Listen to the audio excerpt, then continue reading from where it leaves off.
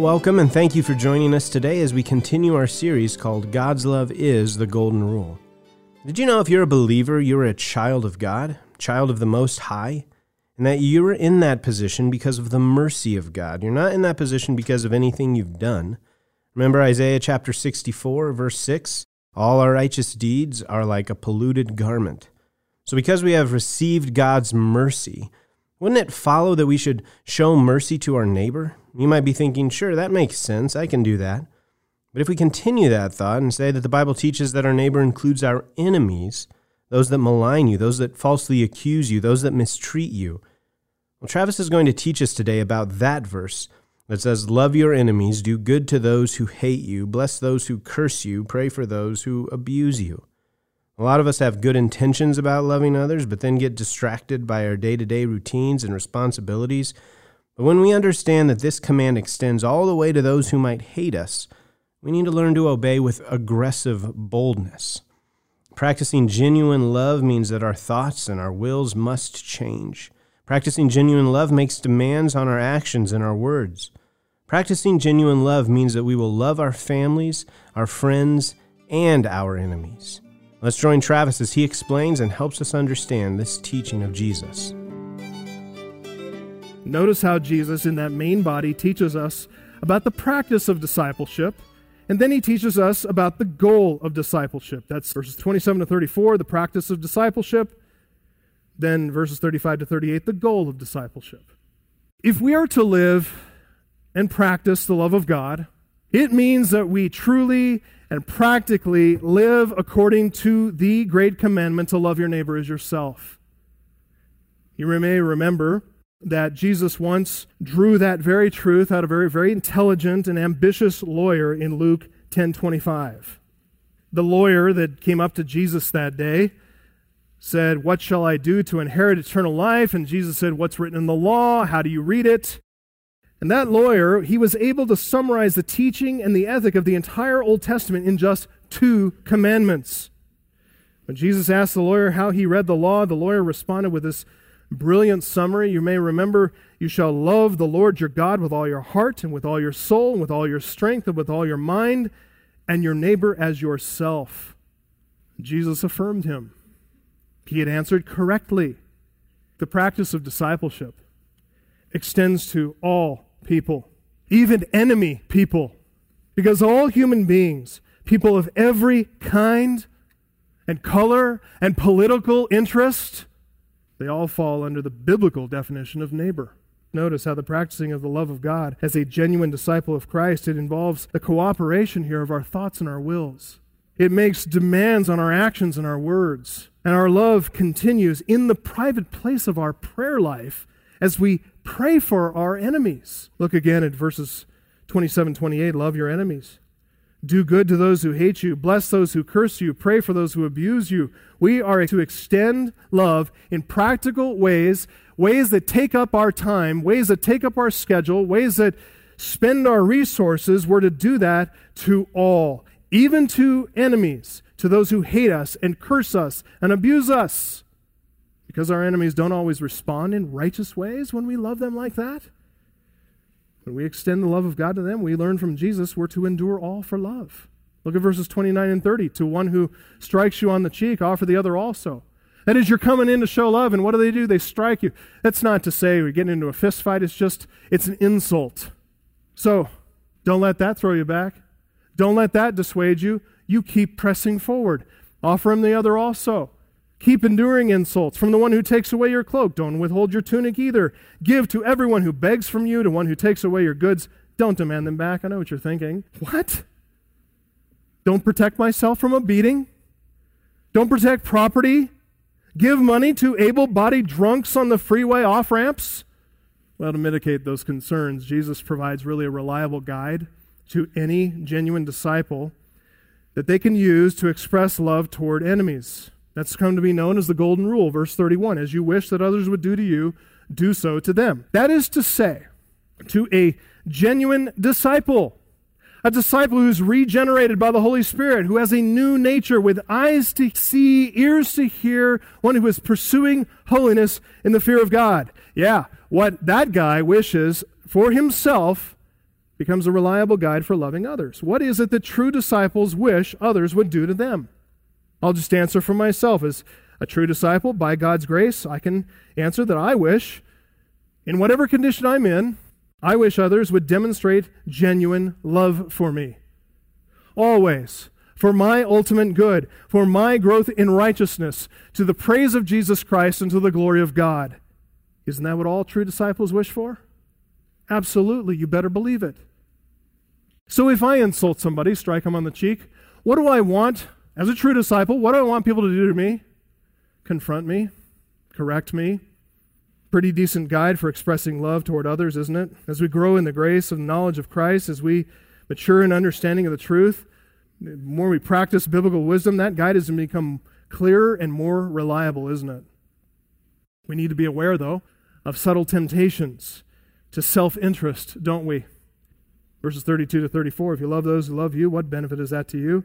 Even sinners love those who love them.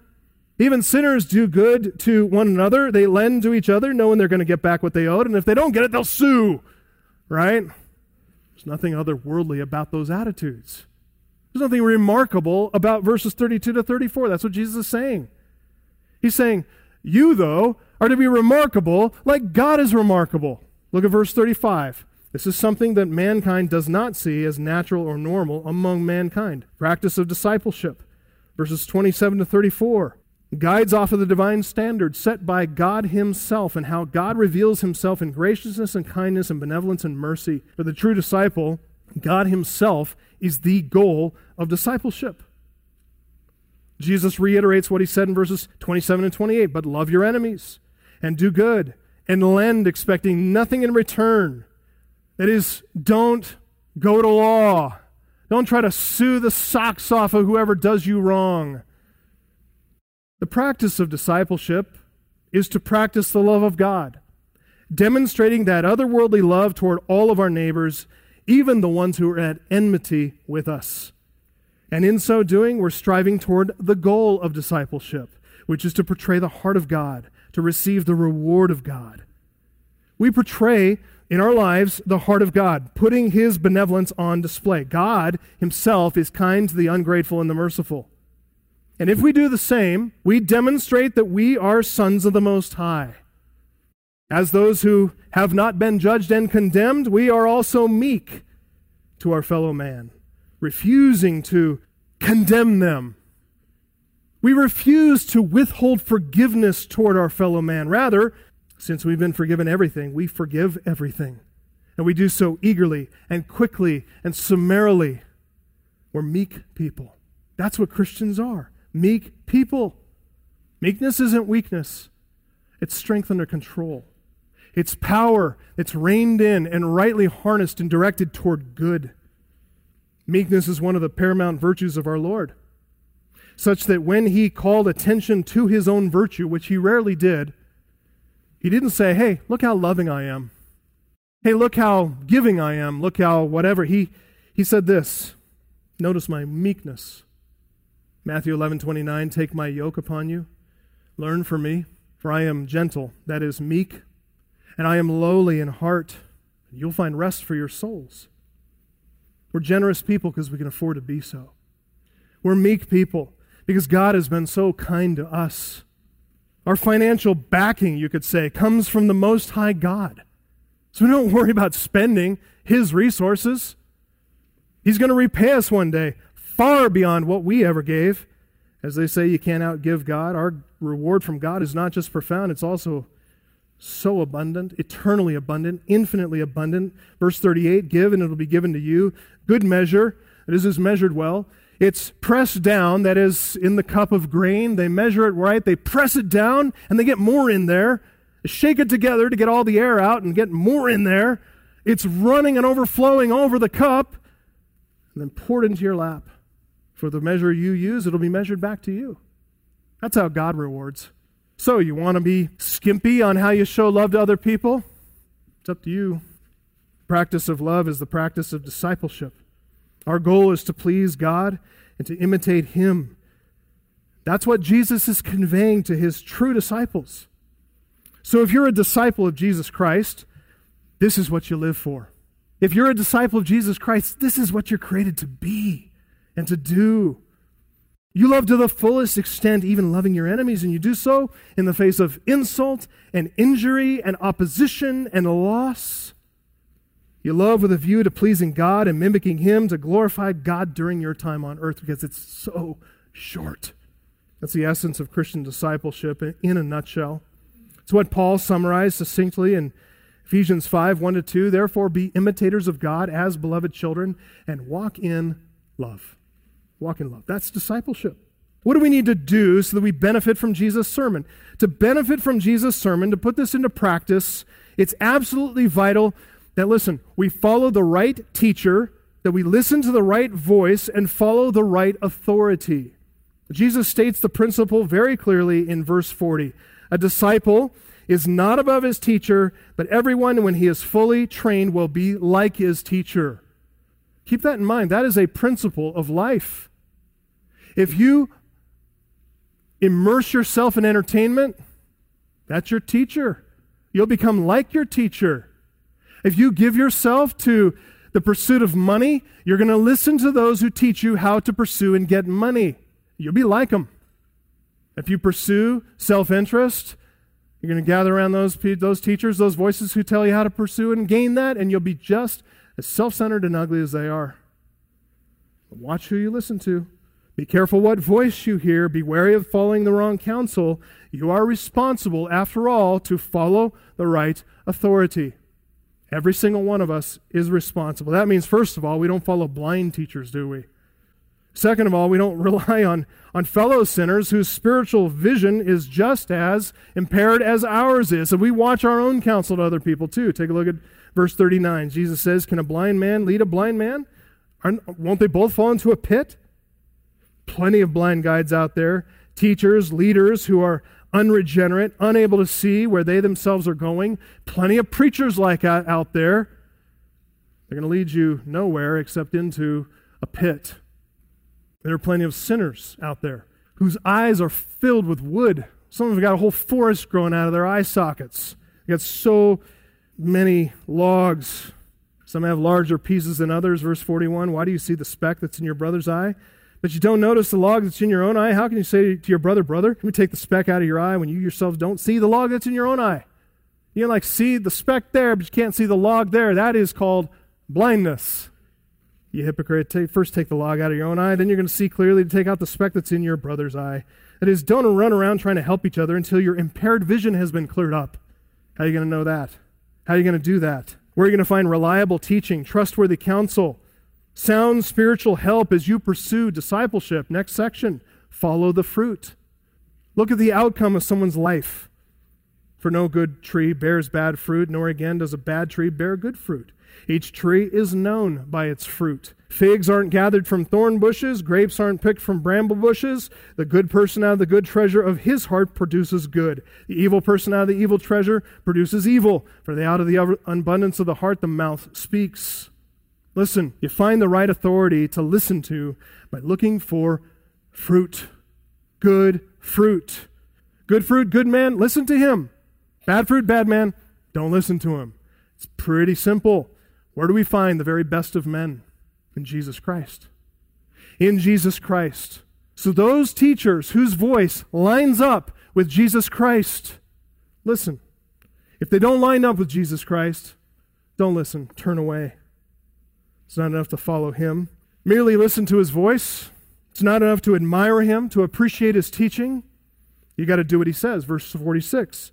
Why do you call me Lord, Lord, and you do not do what I tell you? That there is the Lord challenging to any would-be disciple, any professing Christian who claims to follow Christ. Do you do what I tell you? Do you obey me? Look, there are consequences for following Christ and obeying him. Or, on the other hand, there are consequences for following Christ and not obeying him. Everyone who comes to me and hears my words and does them, I'll show you what he's like. He's like a man building the house who dug deep, laid the foundation on the rock. When a flood arose, stream broke against that house, could not shake it because it had been well built. Listen, obedience to Christ, listening to, doing what he's commanded about expressing love to our enemies, that sets a sturdy, reliable foundation for our lives that will withstand all storms, all floods. You find yourself overcome? Check your foundation. See if you're obeying the dictates of love. See if you're obeying what Christ actually commanded you to do. The destructive power of water there, that's a metaphor for judgment, even ultimate judgment. Those who hear and obey Jesus Christ, only they will survive that judgment. There are others who build also.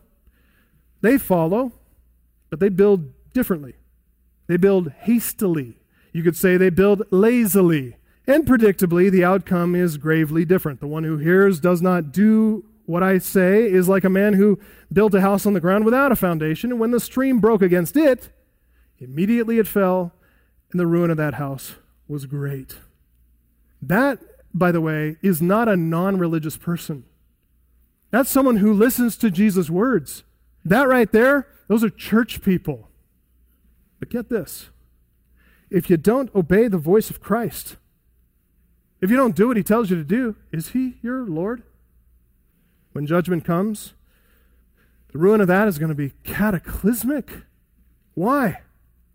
Because that poor person, he thought he's building a safe, reliable house just by coming to church and listening to good words, sound words. Woe to those who do not join hearing with faith and faith with works. But I just want to make a brief and really a convicting point, and here's the reason. I want to burden your conscience with the weight of Jesus' message. You're like, thanks a lot. Listen, you need to have your conscience burdened with this, okay? It's for your good. Stand by. As we went through the overview of the sermon, I hope you sense the gravity of what Jesus has commanded us, not just to learn it, that's actually the easy part, but actually to do it. That's the hard part. Easy to state, hard to practice. Just go back to verse 27. Reflect on what he said there for just a moment. Love our enemies. Love our enemies? Really? I don't know about you, but I don't even love my friends very well. Do you? What about the next ones? Christ commands us to do good to those who hate us. That is, we're to actively and practically do good things. We're to pursue that with them. We're to bless those who curse us, as in speaking words of blessing upon those who slander and mock and scoff and curse. We're to pray for those who abuse us. Many of us find it difficult to pray faithfully, consistently for the dearest and sweetest of saints. People dedicating their lives on foreign mission fields, people devoted to the service, and here people who are suffering injury and illness. Call those people to mind and pray faithfully and consistently. Yeah, that's good, and we need to continue doing that. But Christ is commanding us to devote private prayer time to loving our enemies by entreating the Lord for their sake. It's really hard to hate and be bitter against those you pray for, isn't it? Look, I have no interest in making everyone feel bad, but I do hope your conscience feels some degree of strain from the text. I hope you see how often and how far short we all fall of consistent obedience in loving our enemies. Honestly, we have a hard time loving fellow believers. And at that, even loving them a fraction of the extent that Jesus has described for us here. We think about our marriages, how husbands treat their wives, how wives treat their husbands, how parents and children interact, how the siblings interact with each other. Bringing this text on loving and doing good and blessing and praying for others is really convicting stuff. Then when we extend this and we go outside the home, we realize we're rather unlike the Good Samaritan. We're oftentimes more like busy priests and Levites. Couldn't be bothered to stop and help an injured or needy human being. If we're honest with ourselves, I think we all too often get into the routines of our lives. We fail to think about our time, plans, schedules, resources, the means God wants to use to demonstrate His love and His benevolence and His mercy and His compassion to a lost and dying world. But as disciples of Christ, that's exactly what He's called and commanded us to be. That's our joy. That's our birthright. What's so convicting is that we're often so much more interested in ourselves, especially when it comes to something so minor, something so petty like feeling personal offenses, right? Feeling slighted, feeling not respected, not preferred, not honored, not paid attention to. Personal offenses we simply will not abide in our hearts. Wicked attitude grows within like a cancer. It spreads tentacles of bitterness. throughout our souls. We become so blinded to our own sin and our departure from the principle of love that we become like that guy with the log in his eye. We're running around trying to pull splinters out of everybody who's offended us, out of their eyes. We get this log of bitterness and anger in our own. We desperately need to hear Jesus' teaching and act on it, because this is what we're called and commanded to do, and yet the more we learn from this, the more our conscience is informed, the worse it seems we feel. While there may be many of us who need to stop, examine ourselves, repent, go seek forgiveness of others, I don't want to end there. Our conscience needs to feel this. We do need to feel the weight and gravity. Pause and reflect on this. Because if we don't do that, we're not really going to be serious about obedience and repentance. A word of gospel for our consolation. The gospel just means good news. So a word of good news for our consolation, our comfort, our encouragement. This is very brief, but very, very powerful, and it comes straight from the pen of the Apostle Paul. First, Romans 5:8 tells us that God shows his love for us in that, while we were still sinners, Christ died for us. So all of that failure to do this consistently, obediently, all that failure, if we're in Christ, forgiven. Christ died for us. Isn't that good news? I'm so grateful. I'm so grateful that all my violations of the love of God, forgiven, paid for. I'm so thankful that all my violations of love toward other human beings, paid for. God showed his love for us, and that while we were yet sinners, Christ died for us. He didn't die for perfect people. There are none except him. He died for sinful ones. And by faith in that message, we rejoice in Romans 8, 1-4. There is therefore now no condemnation for those who are in Christ Jesus. For the law of the Spirit of life has set you free in Christ Jesus from the law of sin and death. For what God has done, what the law, weakened by the flesh, could not do. He sent his own Son in likeness of sinful flesh. And for sin, he condemned sin in the flesh. All those violations of the love of God and love for our neighbor, all paid for. He condemned sin in the flesh. Why? So that the righteous requirement of the law might be fulfilled in us, who do not walk according to the flesh, but according to the Spirit. Look, what we failed to do, Christ has already accomplished. Having perfectly fulfilled the law of God, having perfectly loved his neighbors, both enemies and friends. What did he pray on the cross? Father, forgive them, for they do not know what they're doing. Now, we're set free to follow him in faith. In fact, that is the secret of discipleship, isn't it? The secret of the Christian life.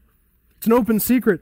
It's not hidden, but it's revealed. One that we can read about in passages like Galatians 2:20, where Paul says, I have been crucified with Christ. It means I'm dead. I'm dead to self. It's no longer I who live. It's Christ who lives in me. The life I now live in the flesh, I live by faith in the Son of God who loved me, gave himself up for me. Becoming disciples of divine love, following our Lord Jesus Christ, walking in love, doing what he's commanded us to do, we will never do that in our own power. We'll only grow as we strive in the power of the Spirit, and Christ lives out that life in us. That's how this is done. As Augustine famously said, he was praying to God. He was praying in earnest that God would help him to overcome when he had no strength, no resources in himself to overcome sin. He said, my whole hope is only in thy exceeding mercy. Give what thou commandest, and command what thou wilt. O charity, my God, kindle me. Give what thou commandest, and command what thou wilt. That's our prayer too, isn't it? We have reason to hope that God is going to grant what we ask in the name of Jesus. Why? Because he sent Jesus to do this, to demonstrate this love. He intends to glorify his Son. We know that what Jesus commands, he's already accomplished. Where he commands us to go, he has already been. He doesn't push us from behind. Instead, he leads us from the front, and he says, follow me. The Sermon on the Mount, as we've pointed out before, this is Jesus' worldview. This is how he lived. It's not as if we, in our own strength, are able to pull ourselves up by our own bootstraps and gut out a greater love than we actually possess. No. We find it in him. We look to God by the Spirit to cause the perfect life of Jesus Christ, his perfect love, to live in and through in us and abide in us. That is the secret of becoming disciples of divine love. That's the secret of the Christian life. It's going to be pure joy to learn, understand, and pursue obedience to this together. Amen.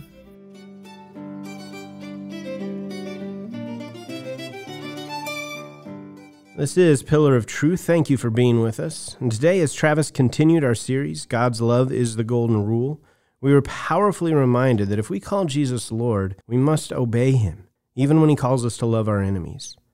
You can find this study, and you can find all of our broadcasts at our website, pillaroftruthradio.com.